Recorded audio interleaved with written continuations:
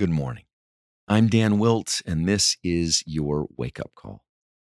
Wake up, O sleeper, and rise from the dead, and Christ will shine on you. Let's enter into our meeting with Jesus with this prayer of consecration. Jesus, have mercy as I move through this day. You in me, and I in you.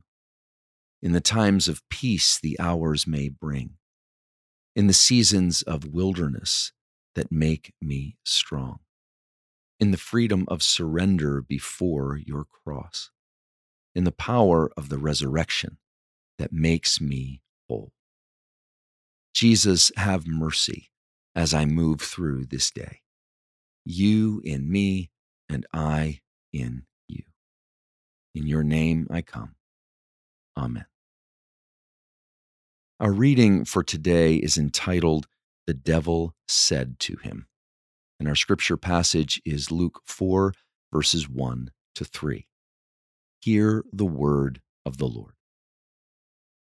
Jesus, full of the Holy Spirit, left the Jordan and was led by the Spirit into the wilderness, where for 40 days he was tempted by the devil.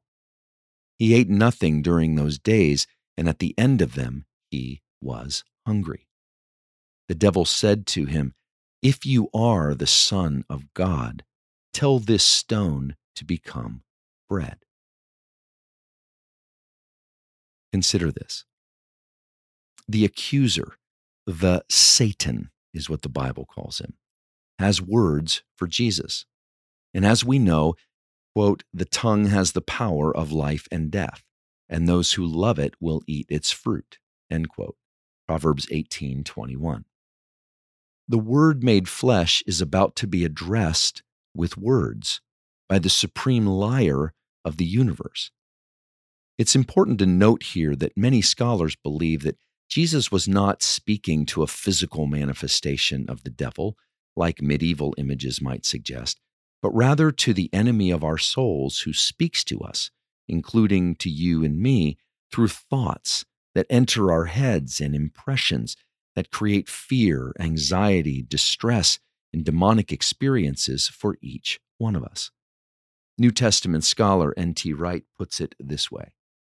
The story does not envisage Jesus engaged in conversation with a visible figure to whom he could talk as one to another. The devil's voice appears as a string of natural ideas in his own head. They are plausible, attractive, and make, as we would say, a lot of sense. In other words, the devil was speaking to Jesus in the same way the devil speaks to us, in ways that make us think we ourselves are coming up with the ideas being planted. This is not to diminish the reality of the evil spirit, the devil, in any way. It is rather to suggest that our images of an ugly little creature on our shoulder or appearing in a dark corner to tempt us may be far less biblical than simply traditional interpretations carried to us by paintings and images from extra-biblical sources. In my own journey, connected to some painful experiences in my childhood, I have experienced seasons of overtly demonic dreams. I've also experienced moments of profound deliverance, and my dreams have been affected in a positive way. To ignore the devil as the source of the voice that encourages us to forget who and whose we are, to want to act out in unholy anger, retain bitterness, entertain shame, shame others, and even to take our own precious lives or regard ourselves as useless, is to welcome our own destruction. The Satan, the adversary, spoke to Jesus, and Jesus spoke back, using the written word of God as his answers. This leads us to an important insight. Jesus chose to use the word of God, hidden in his heart for such a time as this, to respond to the attacking words of the enemy. The importance of memorizing, meditating on, and hiding the word of God in our hearts cannot be overstated. You will need it during a battle for your heart yet to come. I have had moments when I was at the very end of my rope, wanting to give up completely and to check myself into an institution. Perhaps you've had similar end of yourself moments.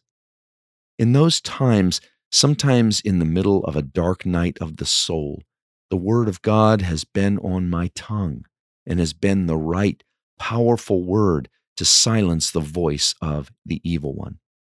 Jesus had the same enemy we do, and the stakes were high in the wild for Jesus and for us.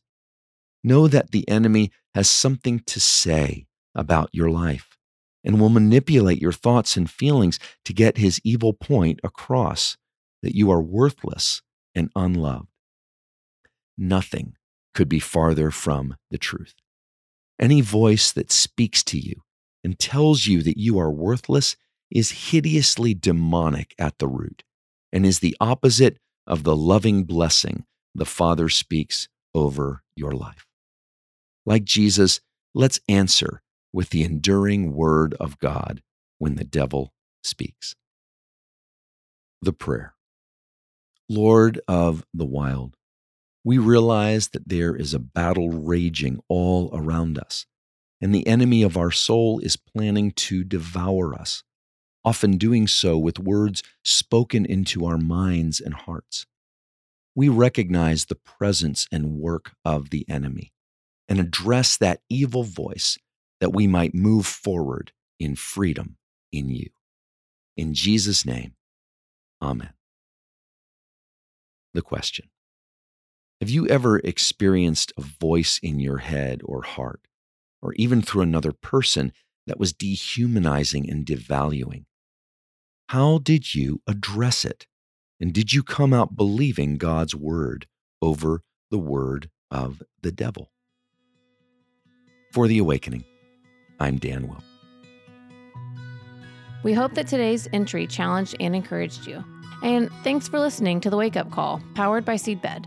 Be sure to share this with a friend, leave us a rating, and subscribe wherever you prefer to listen to podcasts.